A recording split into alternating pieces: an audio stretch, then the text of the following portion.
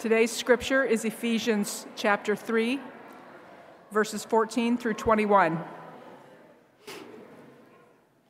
For this reason, I bow my knees before the Father, from whom every family in heaven and on earth takes its name.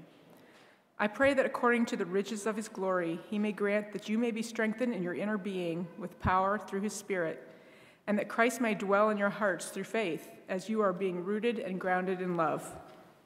I pray that you may have the power to comprehend with all the saints what is the breadth and length and height and depth, and to know the love of Christ that surpasses knowledge, so that you may be filled with all the fullness of God. Now to him who by the power at work within us is able to accomplish abundantly far more than all we can ask or imagine, to him be glory in the church and in Christ Jesus to all generations, forever and ever. Amen. This is the word of the Lord. Thanks be to God.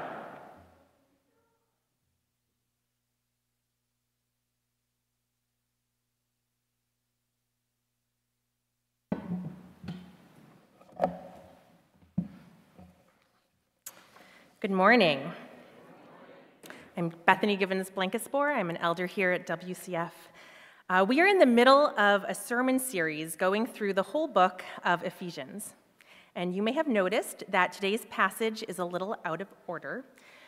Due to schedules and availability, Pastor Andrew and I are flip-flopping the two parts of Ephesians 3. So he will be preaching next week on the first half of Ephesians 3. So apologies to any linear thinking folks for whom that is frustrating. But I will not be able to hide how much I love this particular passage of Ephesians, so I really appreciate the flexibility that allows me to preach on it today. This is a passage that I keep coming back to again and again in my life. Every time I read it, it takes my breath away. It is as though I can feel the power of the Spirit that is being invoked in this prayer, ready to move and answer this prayer for us here across nearly 2,000 years and cultures and generations from when it was originally prayed. In the context of Ephesians, this prayer falls pretty much in the middle. Everything up to this point, all of the big picture theology in the first half of Ephesians leads up to this prayer. And everything after this in Ephesians, all of the practical instructions for living, flows out of this prayer. And really, this prayer, it really just has one point. It's a lot of words, but has one point. And that is that the Spirit might empower us to know and live in Christ's love.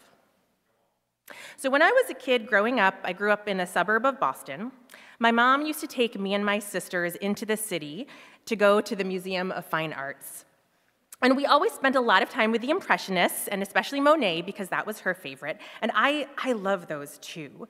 They are so beautiful.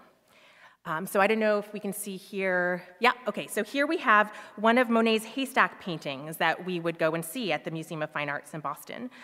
When you step in front of a Monet, and really any great painting, you just feel this sense of awe and wonder at its beauty.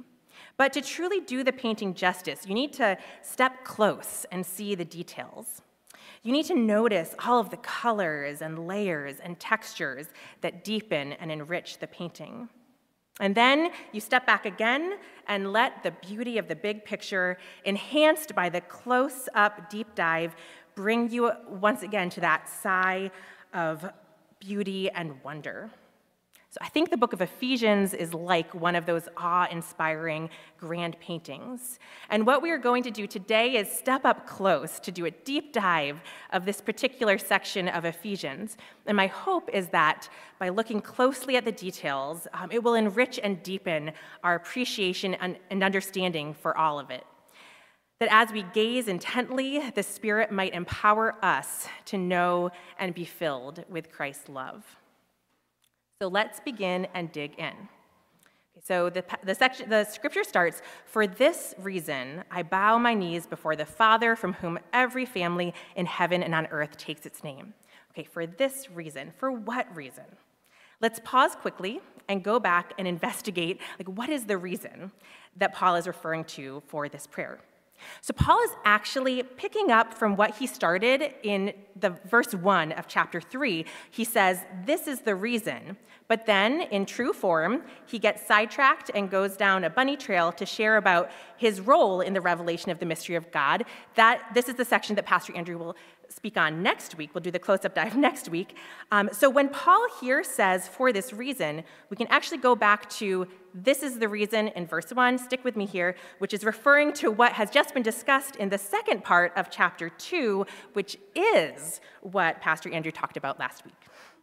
Okay, so let's do a really, really quick review of the good news that Paul has shared with the Ephesians prior to this prayer. The reasons that he bows on his knees before God. For what reason? This is what we have seen in Ephesians 2. The Ephesians were without Christ, and now they are in Christ. They were aliens, and now they are citizens. They were strangers to the covenant promised, and now they have been made members of the household of God. Those who are far off have been brought near by the blood of Christ. Two divided groups have been made one. A dividing wall is broken down. The two hostile groups are reconciled in one body, and then in that one body reconciled to God through the cross. Hostility that existed is put to death. There's access in one spirit to the Father, and they are growing into a holy temple, a dwelling place for God. They are fellow heirs, members of the same body, sharers in the promise of Christ Jesus. They have access to God in boldness and confidence through faith in Christ. These are the reasons Paul prays. This reconciling, two made one, far off brought near, heirs to the promise, bold and confident access to God, all of this in Christ through faith in Christ. For this reason, Paul bows down and pours out this prayer. And it is the reason that he addresses his prayer to the Father from whom every family in heaven and on earth takes its name. In the Greek text, it's the pater, father, from whom every patria, family, takes its name. And in Greco-Roman culture, pater, father, is more than just a relational designation that we might think of in a modern small family unit. And patria is more like a clan or a tribe. For all the members of the patria, the family, their identity and status and access to privileges derives from the pater. And so Paul addresses his prayer to the pater from whom every patria in heaven and on earth takes its name, which makes sense given all of the reasons that we just talked about, this two becoming one nature of the mystery of God. Last week, Pastor Andrew had an analogy that I really liked, of a river and tributaries that became one. When they flow together, they do not become a hyphenate combined thing. They become the identity of the bigger body that is being flowed into. The Anacostia becomes the Potomac becomes the Chesapeake. So it's kind of like that. And then if there was somehow like a tide that flowed all the way back from that larger body that has become back into the tributaries, transferring all of the vitality and characteristics of that larger body into the smaller ones that have become part of it, because that's what's implied with all of the families that derive their name from the pater. Okay, so let's look at the meat of our prayer here in Ephesians. As we know, or as we may know, Paul's sentence structure is a little convoluted. So as I approach the text, I am playing detective and looking for verb-related words. I'm the daughter of a middle school English teacher. Of course, I'm going to look for the verbs. Okay, question for any of the kids here. Can anyone tell me what is a verb word? Yeah, okay, and adults. Kids and adults, awesome. Okay, verbs, actions. Yeah, so there's a lot of words in this prayer, but I'm wondering, what is the action, like the happening that is being requested in this prayer? Okay, so let's look at these verb-related words. I see be strengthened, that you may be strengthened. Dwell, that Christ may dwell, being rooted and grounded. And I see to comprehend, to know, and be filled. Okay, so these are the verbs, the things that are happening, or rather being requested to happen in this prayer. Let's flesh it out. Paul asks that God may grant that you may be strengthened in your inner being with power through his Spirit. This is a prayer for empowerment. This is a prayer asking for Holy Spirit empowerment. And we have seen power in Ephesians, especially in chapter 1. When I think of power today, in our context in Washington, D.C., I think of those who have power and are in power, and those who are powerless. I think of how people spend their lives pursuing power. I think of unequal power dynamics that exist in systems and work environments and communities. I think of power that is used to control. And I think of the church in America, where spiritual power is often sought for personal gain and self-serving ends, and where maintaining and gaining political and cultural power is considered an end that justifies any means. But this is a power not to manipulate and control. This is a power, the power that we see throughout Ephesians. If you were to do a word study of where power, the word power shows up in the book of Ephesians, this is a power to reconcile. It is a power to make those who are dead alive. It is resurrection power. Through this kind of power, may you be strengthened in your inner being through the Spirit. Okay, second verb. And that Christ may dwell in your hearts through faith. May Christ dwell in your hearts through faith. The word dwell is not a static verb indicating location, like that's where Christ is. Dwelling is actively living in a place, inhabiting it. When I think of dwelling, I think of being at home in a place. May your hearts be a place where Christ dwells, where Christ is at home. I think it's also referenced to earlier in Ephesians 2, where Paul says that God's people are growing into a holy temple. And the temple, of course, is the dwelling place of God. So in Ephesians, we see that at a communal level, we are being made into this body, this structure where God dwells. But this prayer indicates that it is both communal and individual. The prayer is that each heart would be a dwelling place for Christ, a place where Christ is at home. I remember when I was a kid visiting my friends' houses, and some of their houses had a room. Usually it was like off to the side just after you entered, and no one was allowed to go in that room. It would maybe have a formal dining table or formal-looking couches and chairs. It must have been used sometime, maybe for special occasions or special guests, but if you stepped into that room, there was no evidence of anybody, like any real humans, living there. Now, this felt very strange and very different from my family's house, where you literally couldn't find a room or a corner or an inch of the house that didn't scream with evidence of the 6 kids who lived there. I think the image of dwelling is kind of like this lived-in-ness. May your hearts be places that scream out the evidence that Christ is living there, is making himself at home there. Going into our third verb-related word, this is happening. Christ is dwelling in your hearts as you are being rooted in love and grounded in love. So Paul is mixing metaphors here. Being rooted is a gardening term, an agricultural metaphor. I am a very, very amateur gardener, but I do know that what your roots are in will impact plant growth. Whether your roots are in soil or not, what kind of soil they are in, there is direct causation to what is going to go on in the life of that plant. What the roots are in will determine the kind of food and nourishment that a plant gets. Friends, a plant that is rooted in love is soaking up every day the nutrients and nourishment and vitality of that love in which it is rooted.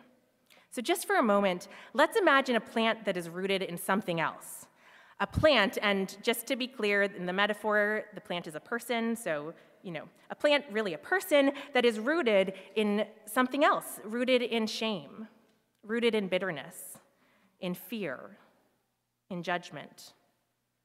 What is going to be coming into and through and out of that plant? And now in our imaginations, let's go back and contrast that with a plant, and again, we mean a person, who is rooted in love. Its roots are reaching down and receiving all of the nourishing love that is needed to flourish each day. Just imagine this plant that is soaking in love. Imagine you as this plant that is soaking in love, and all of its growth and fruit is sourced directly from that love. Being rooted indicates a dynamic and ongoing activity. Plants need their roots to draw up water and nutrients continuously, every day. I don't know about you, but I need my roots to feed me doses of God's love daily, literally. Bea can attest and tell you about Mommy's morning music that we listen to on our drive to school. These are songs that help me connect to and remember God's love because I need that reminder in the morning that I am beloved. I live differently when I'm grounded in God's love each day.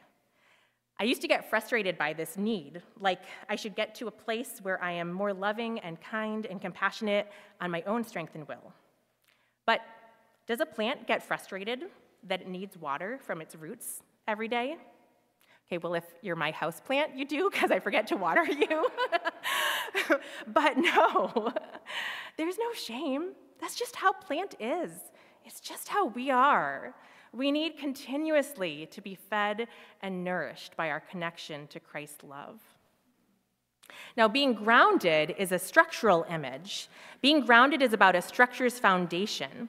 This imagery picks up on the earlier imagery in Ephesians 2 of what God is doing in this reconciling new thing. It says God is making out of two this one structure joined together with Christ as the cornerstone, and it is being built to be a holy temple, a place where God dwells. So here in this prayer, the prayer is that you are being grounded in love. Your foundation, your structural integrity and stability is on love.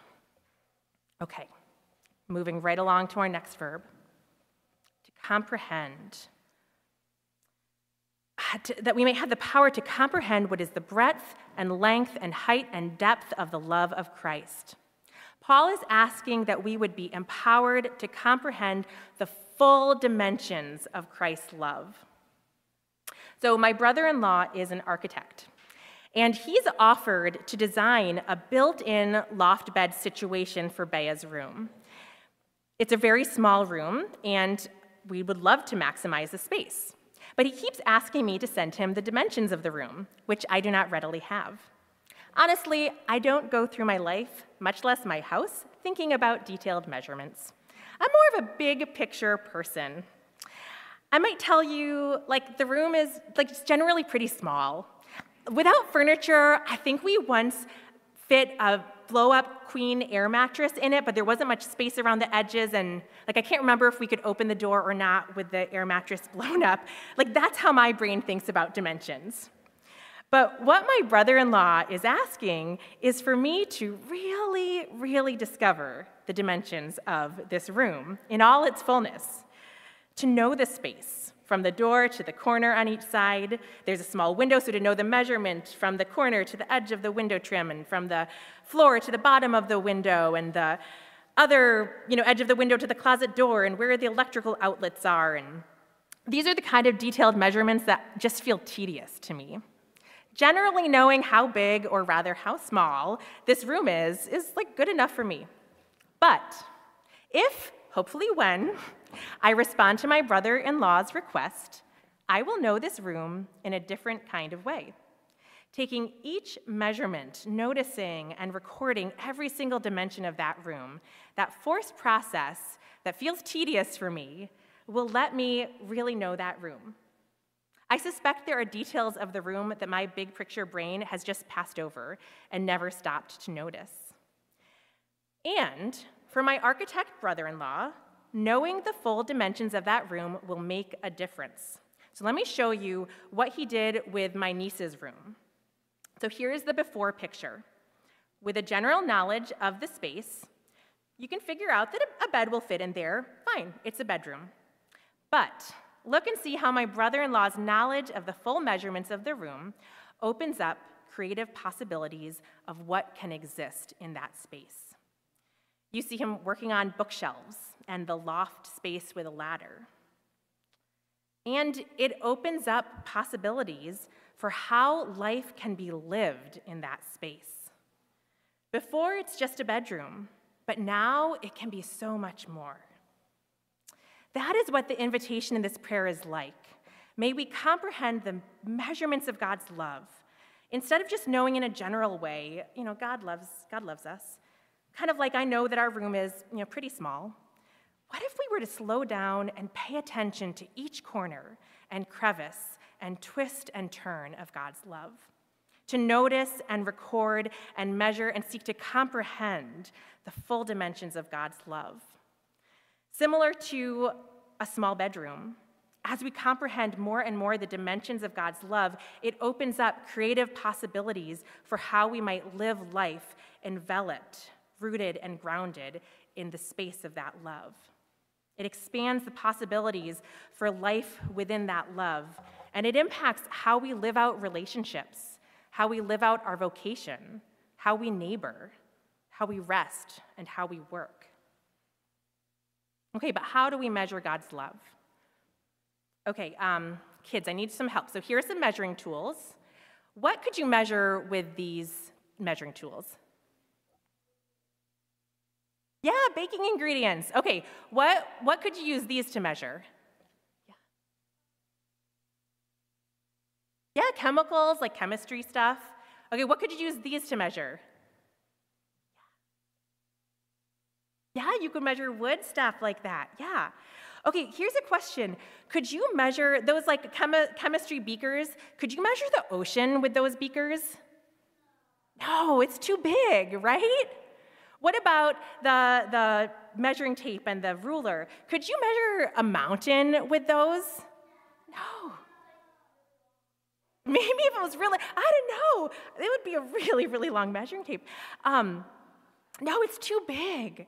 How do we measure God's love?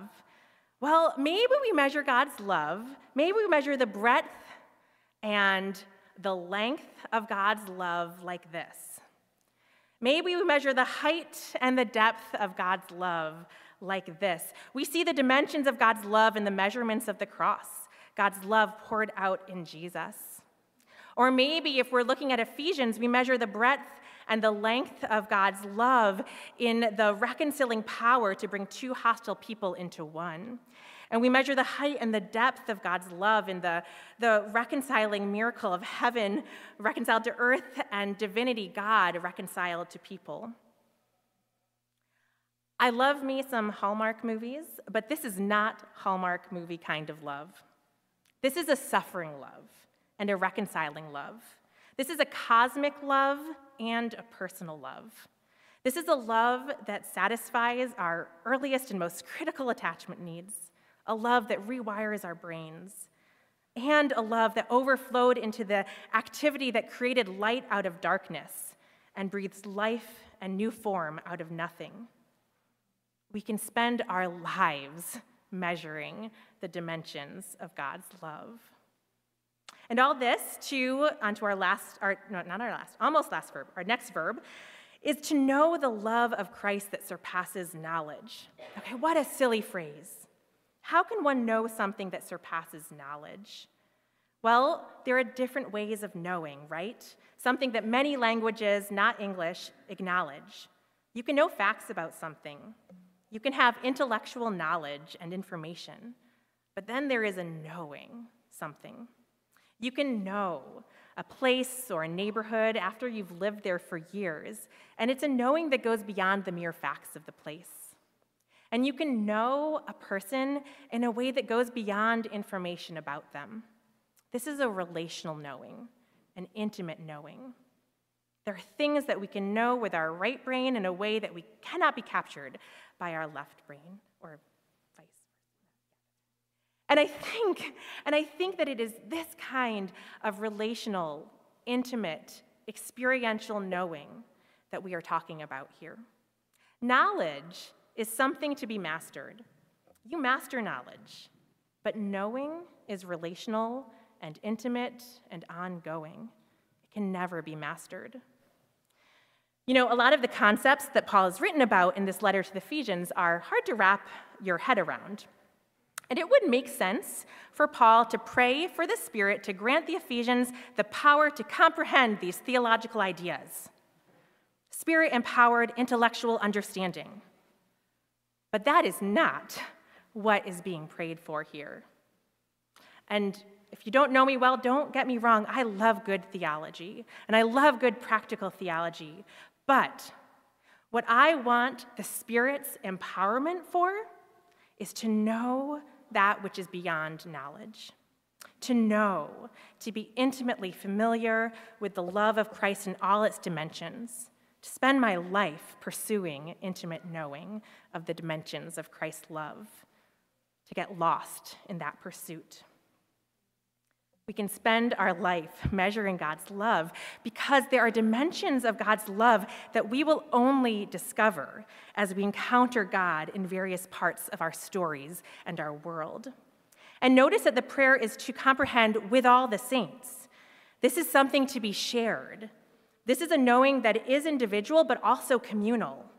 And that makes sense to me because there are dimensions of God's love that I will only know through community.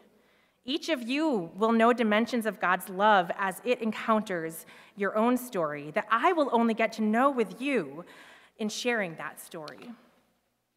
I want to know the love of God in the ways it is known only in the depth of suffering and pain. I want to know the love of God and the dimensions that are experienced through creativity and courageous faith and the pursuit of justice. I want to know the love of God in the freedom of repentance and forgiveness and reconciliation. I want to know the love of God and the dimensions that are discovered in the ordinary, everyday of loving one's neighbor. I want to know the love of God in the joy of healing and springtime after a long winter of desolation. I want to spend my life pursuing the measurements of God's love. Finally, our last verb phrase, we got to it. So that you may be filled with all the fullness of God. All of this comprehending and knowing is so that we may be filled with all the fullness of God.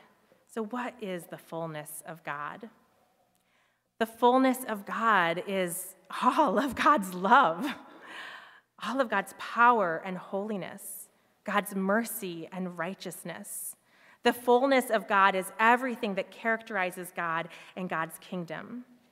I can't hear this verse without thinking of Paul's letter to the Colossians when he tells them in chapter 2, verse 19, that in Jesus Christ, all the fullness of God dwells.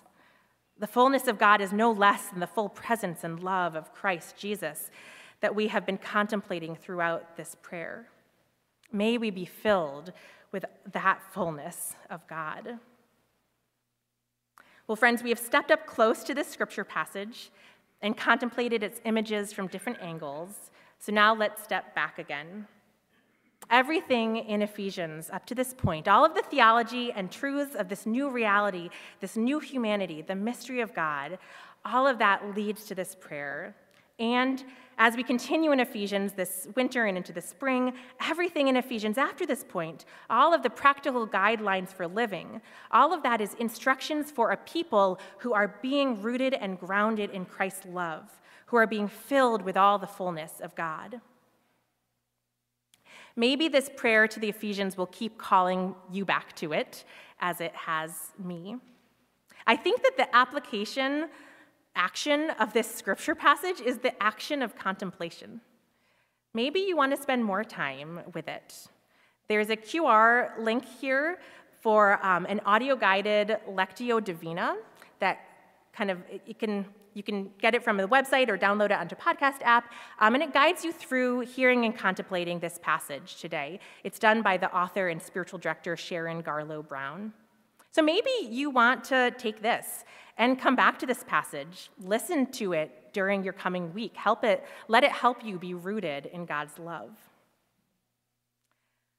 My prayer for you, for us, as we hear this prayer, is that we will desire the Spirit to empower us to know Christ's love, that we will long for roots that nourish us each day in Christ's love, that we will set out on a lifelong pursuit to measure the full dimensions of God's love, to intimately know this love that is beyond knowledge, so that we might be filled with all the fullness of God. Amen.